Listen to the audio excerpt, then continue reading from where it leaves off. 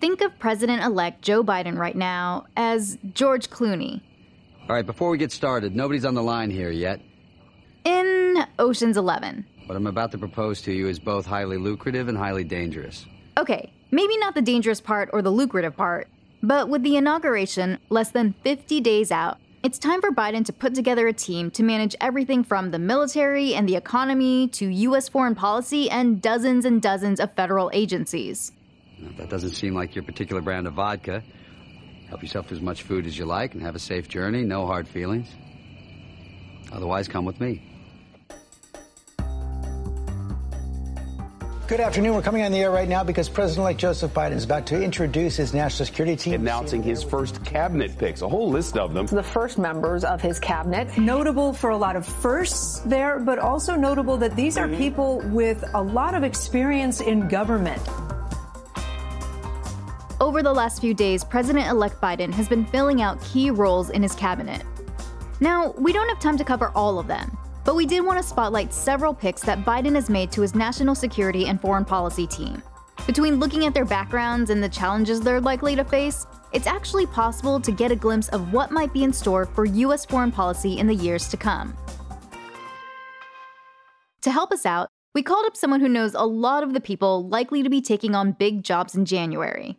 I'm Michelle Flournoy, and I'm currently the co-founder and managing partner of West Exec Advisors. Flournoy has held top jobs at the Pentagon during the Clinton and Obama administrations. And according to a number of media reports, is in the running to head up the Pentagon as the next Secretary of Defense. Flournoy said she hopes to have a chance to get back into public service. But as for whether she was about to get a phone call, I wish I knew. Your guess is as good as mine. Flournoy might be waiting on the sidelines for now, but she had a lot to say about the people being named to top roles like Secretary of State, Special Envoy for Climate Change, and Director of National Intelligence. That conversation and a look at two current foreign policy crises the Biden team is likely to inherit are coming up.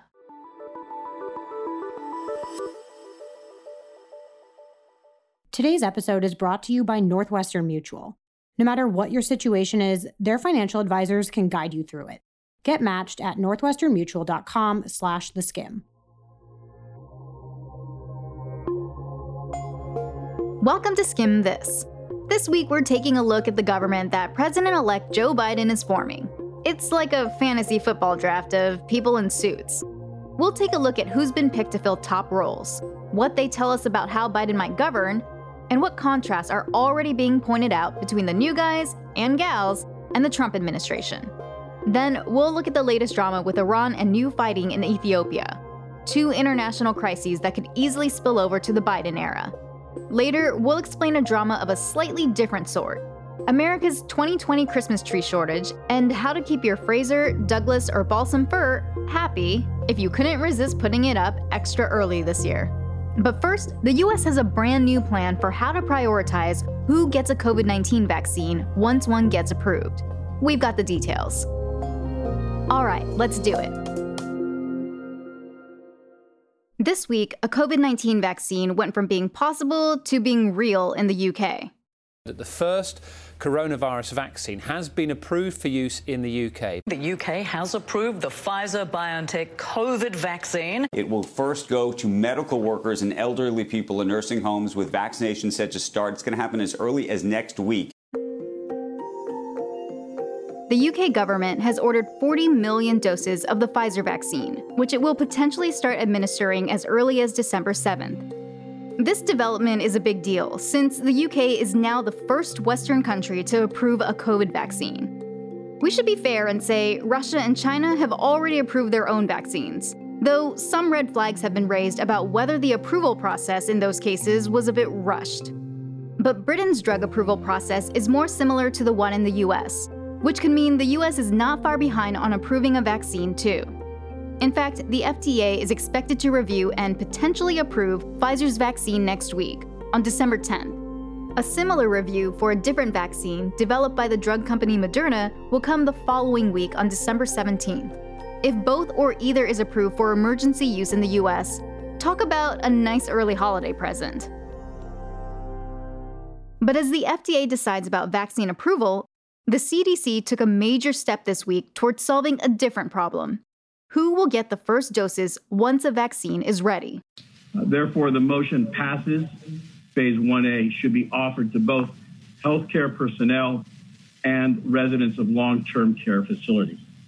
If all you want for Christmas is a big old dose of the new COVID vaccine, Santa might not deliver it in time this year. Because whether or not you're eligible is going to depend on which group you're in. Think of this as kind of like boarding an airplane. Remember that. First up, boarding group 1A. These are the people who deserve those first-class seats and early boarding the most. In this case, it's not families with small children, but healthcare workers. Everyone from emergency room and hospital workers to EMTs, all 21 million of them, will be first to be vaccinated. And along with them, another important group. Roughly 3 million elderly people living in nursing homes and care facilities. That's because roughly 40% of COVID-19 deaths currently occur in those facilities. Deaths a vaccine could help prevent. Group 1A could be getting the vaccine as soon as it's approved. And with estimates that enough doses of the two leading vaccines to treat 20 million people could be distributed by the end of the year, Group 1A could be on the vaccine plane pretty soon. From there, the CDC is still putting the finishing touches on the rest of its boarding plan. But it's pretty safe to say that Group 1B could start gathering their carry-ons and forming a single-file line in early 2021. The folks in 1B? This group includes teachers along with other essential workers such as firefighters, sanitation and transportation workers, the police, and people in the food and agriculture sector. Okay, that's a lot of people, but we're still a ways away from getting to general boarding. Because our final priority group, 1C, includes a lot of Americans too, like adults ages 65 and up or who have high-risk medical conditions. We should note the advisory committee didn't dig into the specifics of groups 1B and 1C this week, but that's kind of the direction they're heading in. As for the immediate next steps, the CDC's gotta accept the Phase 1A recommendation before handing things off to the states, who will have a lot of the final say in how vaccines are prioritized down the road. For more updates on that and the latest on a COVID-19 vaccine, subscribe to our daily newsletter at theskim.com.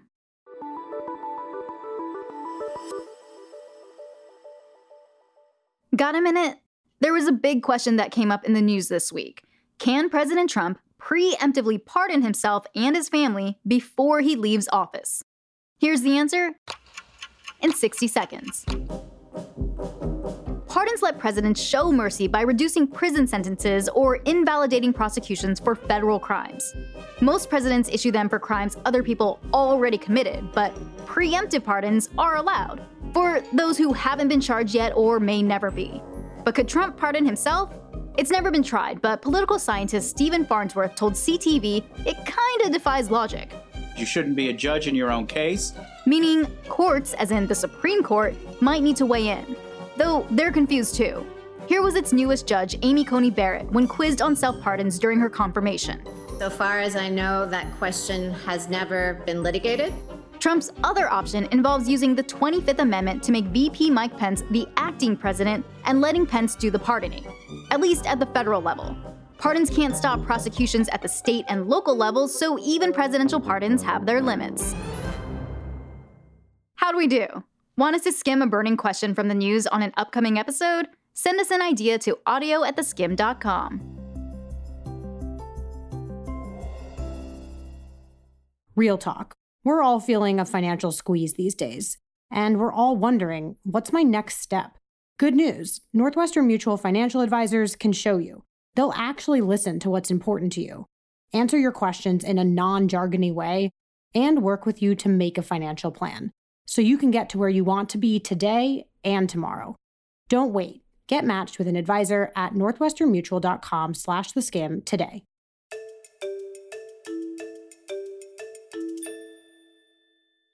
At noon Eastern on January 20th, 2021, less than 50 days from now, President-elect Joe Biden and a new team of government officials will get to work. Before we look at the future Biden administration, let's take a look back at the early days of the Trump presidency, and some things Team Biden might be keeping in mind. The Brookings Institution, a think tank, has tracked White House HR moves going back to Ronald Reagan. Their focus? Looking at how long people in what they call the presidential A-team stuck around. And what they found was that in Trump's first year in office, 35% of people in top jobs left.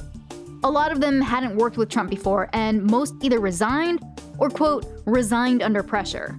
A more gentle way of saying they were fired. There are some high-profile examples of President Trump praising the credentials of his staff, only to have some big falling outs with them. Trump's first Secretary of State, Rex Tillerson, went from having, quote, broad experience and deep understanding of geopolitics to being called, quote, dumb as a rock. Yikes. Overall, the year one job turnover rate in Trump's White House was nearly double that of the next closest president, Reagan. And this trend has continued throughout Trump's presidency. And as we'll explain in a minute, Biden seems to be picking people he's more familiar with than Trump did. President-elect Biden still has a number of key roles to fill, but his picks so far, especially on his national security and foreign policy teams, show signs of being loyal to Biden, familiar with one another, and familiar with the jobs they're assuming. Because of that experience, there's muscle memory here of people who know what it looks like when the process works well. That's Michelle Flournoy. Yes, we've had 4 years of relative chaos, but I think bringing people back through the door who know how that process works and may even have ideas on how to make it better. Let's get specific. One person Flournoy thinks this applies to is Anthony Blinken, Biden's pick to serve as America's top diplomat as Secretary of State.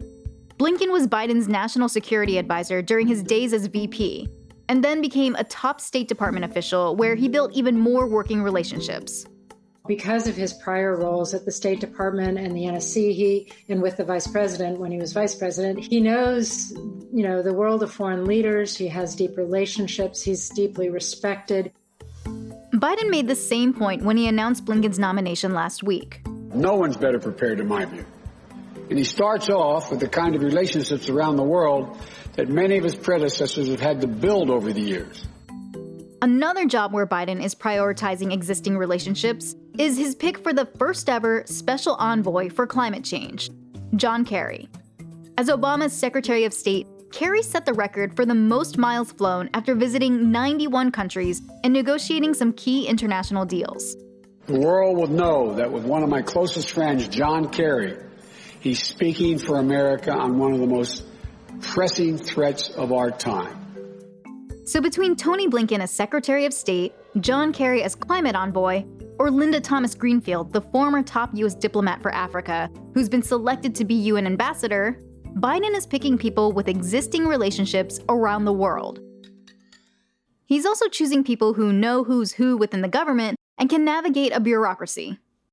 Brilliant. Can talk literature and theoretical physics, fixing cars, flying planes, running a bookstore cafe, all in a single conversation, because she's done all that.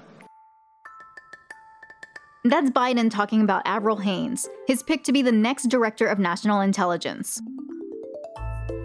In her new job, Haines will coordinate 17 of America's intelligence agencies, a position that could lend itself to someone with a range of experience and an understanding of how government works. Haines could fit that bill, between her unique hobbies, law degree, and time spent at the State Department and CIA. Avril Haines is a great example of someone who combines a legal background, a Hill background, and an intelligence background. And so she is the perfect person to be able to sit with the president and the vice president and say, what do we know? What do we not know? What do we need to find out? Very fact-based, very analytical, very thorough. In addition to being a Jill of all trades, if confirmed, Haines would also be the first woman to serve as Director of National Intelligence. During the campaign, Biden signed a pledge to achieve gender parity on his national security team, and he looks like he's on his way to achieving that. Flournoy says that's the culmination of a gradual change in the U.S. government that she's seen play out firsthand. One of the most exciting things that's happened kind of quietly in the last 20 years is the development of this whole pipeline of incredibly qualified women in national security. When I was in the Clinton administration, we had a women's leaders lunch, and literally 8 women sat at one table in the cafeteria, and everybody stared at us like, why are all of them sitting together having lunch?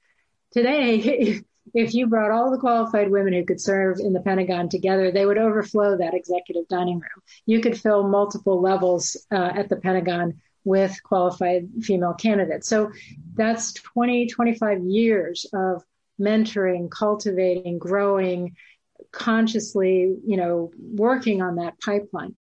Biden has also announced an all-female White House senior communications team, and the first ever woman to lead the U.S. Treasury Department. And while it's too early to say what % of Biden's A-team of advisors will be women, he's looking to improve upon Trump's record.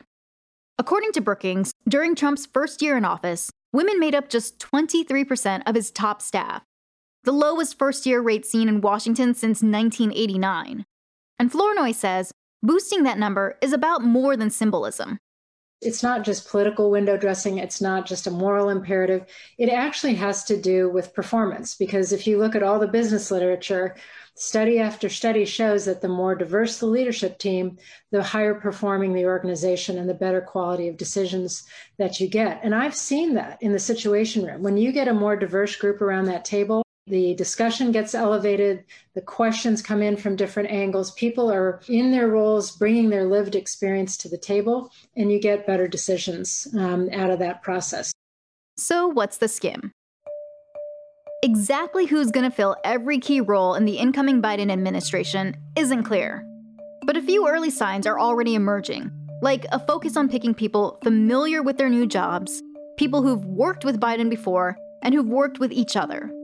Women and minorities are also being picked for top positions. Though we should say, not everyone's satisfied with the diversity of Biden's picks just yet. Congressman James Clyburn of South Carolina, a prominent Biden supporter and a long-serving Black lawmaker in Washington, said last week that Biden hadn't named enough Black appointees to top positions.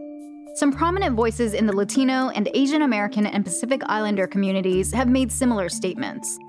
Finally, the order in which Biden has rolled out his picks tells us something that could be relevant as his team confronts challenges around the world. Ariane Tabatabai, a Middle East expert at the German Marshall Fund, says the fact that Biden's announced his choices to be America's top diplomats before announcing America's top generals sends an important signal.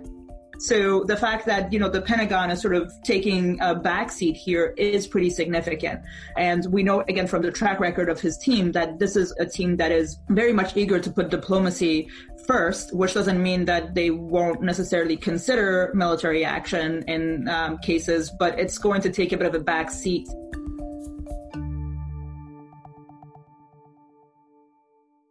So now that you know who is going to be making foreign policy decisions come early next year, let's talk about two places they're likely to be keeping their eyes on. The first is Ethiopia, where there's a military operation in the country's northern region that's been ongoing since November. Ethiopia's Prime Minister Abiy Ahmed has ordered the military to launch its final offensive against rebel leaders. It's clear that there is a serious humanitarian situation evolving. Before we get into who is fighting who and what they're fighting about, let's first give some context. Like, who's in charge? The leader of Ethiopia is Prime Minister Abiy Ahmed. His party has been running the country since 2018. Before he became the PM, the country was run by a different party for quite a few decades. The old regime, which was dominated by a very narrow political party called the TPLF, the Tigrayan People's Liberation Front, which hails from a regional state in the far north of the country and has about 5% of Ethiopia's population in it. That's Bronwyn Bruton. She's the Director of Programs and Studies at the Africa Center at the Atlantic Council, a DC think tank. And she told us that even though the Tigray People's Liberation Front, or the TPLF, is no longer the ruling party of Ethiopia, they still have influence and weapons. And over the past few months, the party has been butting heads with Prime Minister Abiy. That tension came to a boiling point last month when the TPLF made some serious moves, which Abiy's government says include attacking a military base and trying to steal equipment. That didn't sit well with Abiy. He launched a military offensive in northern Ethiopia's Tigray region to retaliate and say, hey, you're not the ones in charge here. That weeks-long offensive has killed hundreds of people and displaced tens of thousands, which has some people arguing over how to actually define what's going on. One of the interesting things about the conflict is that people can't seem to agree on how even to define it. If you look at the international press, they keep saying it's a civil war. It's going to spread throughout the region. It's going to last for years. This is going to take the whole Horn of Africa down with it. And if you listen to what the narrative inside of Ethiopia, the majority of Ethiopians and certainly the Ethiopian government, they are saying this is an internal uprising. It's a law and order police matter. We're going to deal with it quietly and quickly. Definitions aside, this fighting has gotten the attention of the international community. And now a lot of countries, including the US, are saying the fighting needs to stop. So why is the rest of the world making such a big deal about a conflict in just one corner of a country? Bruden told us geography has a lot to do with it. Ethiopia is geostrategically in a very important spot on the globe. One of the reasons this conflict is so important to the international community, Ethiopia has actually been sort of a bastion of stability. It's been the rock in the middle of the turbulent Horn of Africa Sea. So when there's the potential for more instability in a region that's recently been pretty stable, that's cause for concern, and a bunch of diplomatic phone calls. Especially because that instability could have a ripple effect. If Ethiopia becomes unstable, you're looking at an arc of instability that's going to go from Somalia through Ethiopia, up through Yemen, across the Horn of Africa, and into the Maghreb Sahel, where you have Boko Haram and all of these other actors. It's going to be, I'm not exaggerating when I say that. If Ethiopia really fell, it would be Armageddon. Hence, the international community trying to get involved. But those phone calls aren't always welcome. Because, as we mentioned earlier, the US's foreign policy strategy, and specifically how it deals with diplomatic relations, has been a little all over the map. No pun intended. So now, the Ethiopian government is saying, we got this. No need to get involved here. I don't know that they're really in a mood to hear from the US government how they should be handling their internal affairs. So the US is really not in a good place to intervene as a credible actor in this conflict, unfortunately. What I see playing out is a little bit of this is the region taking care of its own issues. The TPLF was in power for so many years because it was supported by the West. And the Ethiopian people rose up and they removed them. And now the Ethiopian government is dealing with something that is a profound security threat to all of us. And they are taking the lead on it. And Abiy is saying, no, UN, you cannot negotiate. No, United States, you cannot negotiate. No, African Union. And that's something that is profoundly uncomfortable, I think, for Western leaders who are used to stepping in and telling African nations how to solve their problems. Over the weekend, Prime Minister Abiy declared victory in the region. But not so fast. The TPLF said, that's news to us, and they're calling on Abiy to withdraw his troops. And because telephone lines and internet connection are blocked in the region, people have had a hard time validating his declaration of victory. One thing's for certain, though. The situation in northern Ethiopia is something leaders from around the world, and especially in Washington, are paying attention to.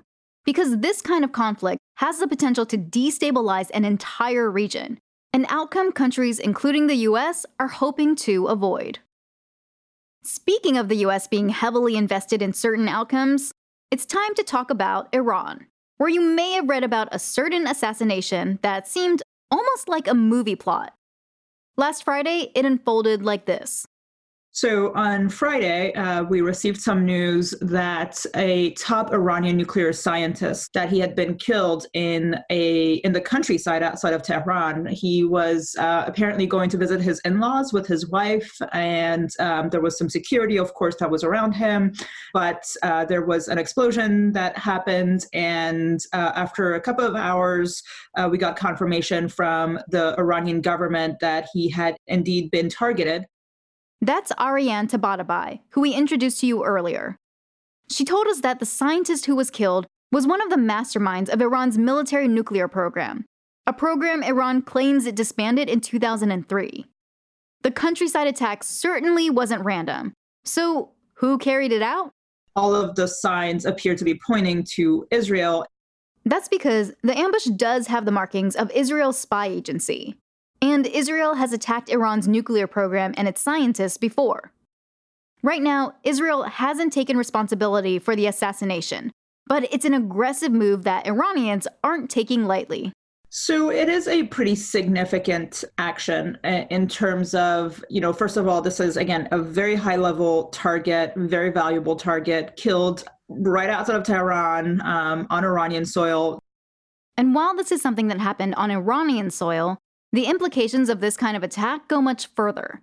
It kind of takes the sort of tension that we've seen between the U.S., the U.S., of course, but also Israel and Iran to a new level. Let's back up and break down what those tensions are. As a reminder, Israel and Iran don't get along. Israel doesn't buy that Iran's nuclear program is for peaceful purposes, and it also isn't a fan of how other countries have dealt with Iran's nuclear capabilities. Specifically, Israel has taken issue with the Iran nuclear deal from 2015, a deal that President Obama brokered to place limits on the nuclear technology that Iran could develop and stockpile, while allowing Iran to have enough of that technology for its energy needs. And the deal also lifted some serious sanctions, giving the Iranians some much-needed economic relief.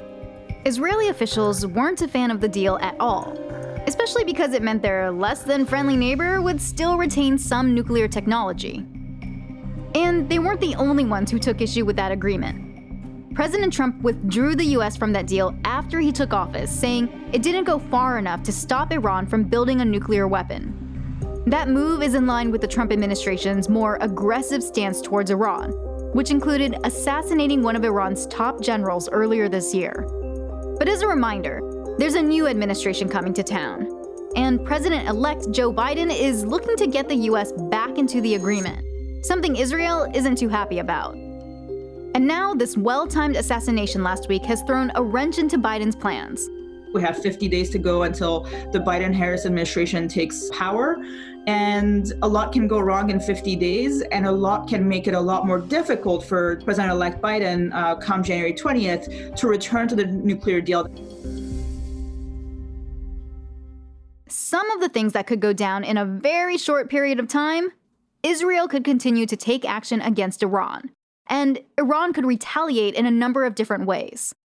Combine the most recent assassination, the existing bad blood between the US and Iran, and some reports that Trump is considering a strike on Iran before he leaves office, and well, that could all make the Biden administration's plans to jump back into diplomacy a whole lot trickier.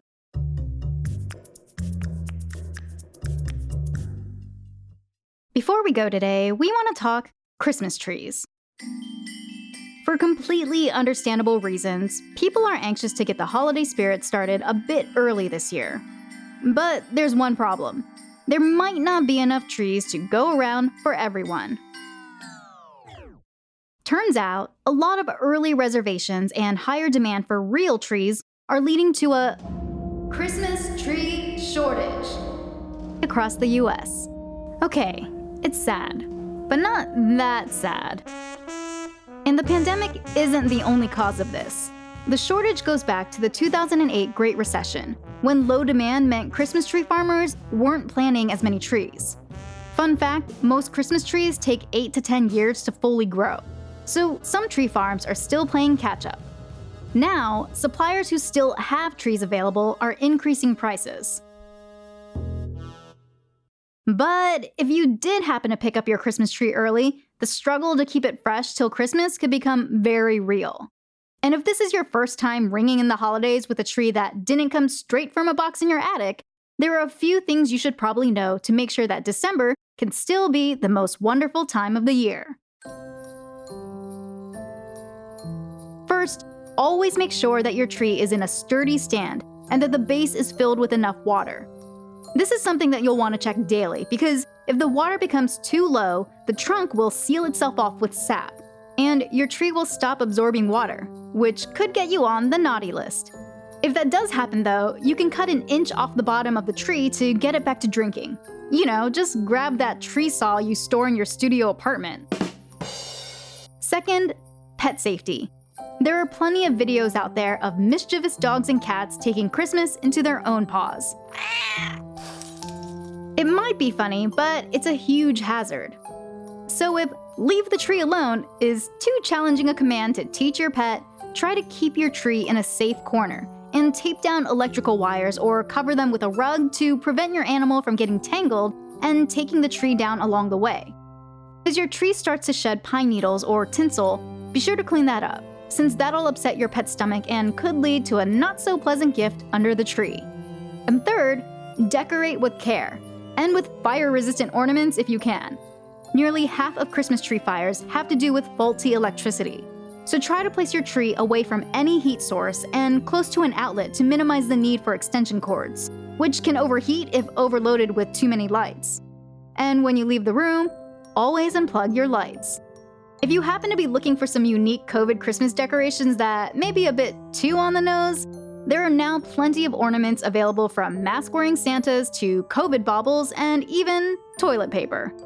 If that's the way you want to cap 2020, you do you.